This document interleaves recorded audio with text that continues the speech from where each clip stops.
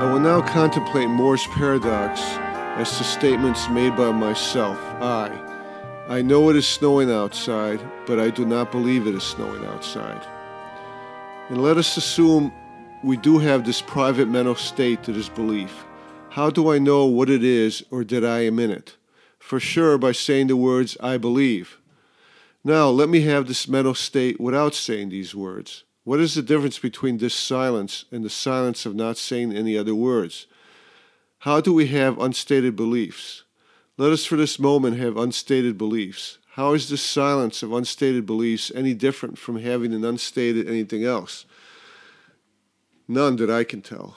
How are my unstated beliefs any different from unstated wants, desired wishes, or intentions?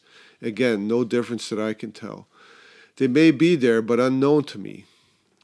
That may be true, but unless they become known to me, they will remain unknown. When they become known, they are no longer unknown, but known. Sure, we can talk about unstated unconscious beliefs, wants, desired wishes, and intentions, but only once they are stated and we are conscious of them. The meaning of the words mental state of belief, knowledge, intention, and many other words do not involve action, but are completely dependent on the words used and the usefulness of those words. Without the words, there is no mental state of which we can talk. There is no need for the words mental state other than as a shorthand for a family of words that do not involve action. Mental state is Wittgenstein's beetle in the box discussed in prior episodes in the philosophy of language. It is something that everyone has a word for, but no one knows what it contains other than words. Words are as real as sense experience in their own, with or without associated other sense experience. It is tempting to assume that the words must involve something other than being said, but there is no reason for this assumption.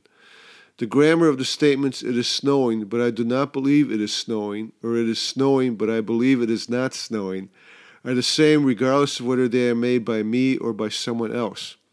However, there is a difference in meaning. When I say it, I can have no doubt as to what I believe and am asserting, just as I can have no doubt I exist while I am thinking. When someone else says it, I have no clue as to what they believe or are asserting other than the words used. In both cases of myself saying it or of someone else saying it, the words or grammar of the sentence are the same. The absurdity results from the fact that I cannot use a private language to describe that of which I have no doubt, but only the form of life that is a language which is public. Quotation mark, when I think in words, I don't have meanings in my mind in addition to the verbal expressions.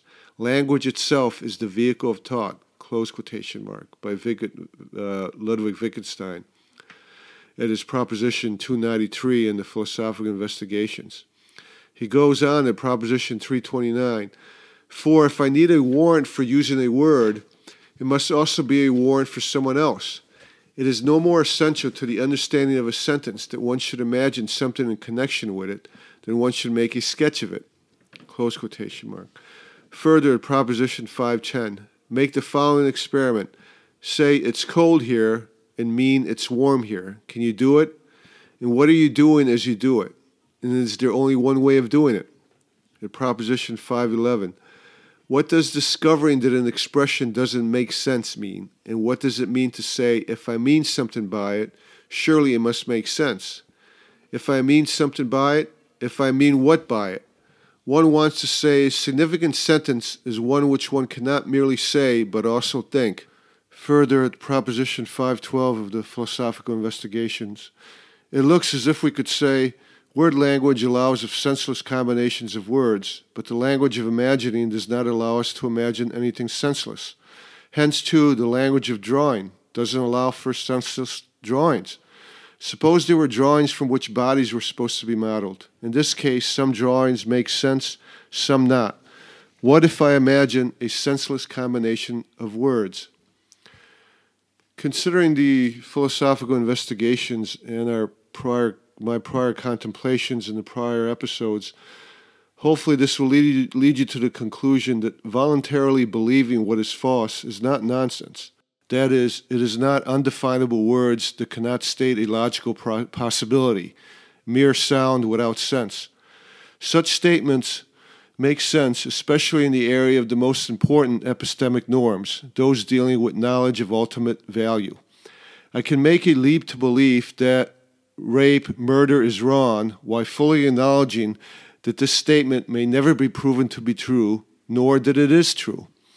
For further contemplation of this issue, or to refresh your memory, if you have listened to the Philosophy of Language episodes, I suggest you listen to the Philosophy of Language episode on the private language argument, on Wittgenstein's private language argument.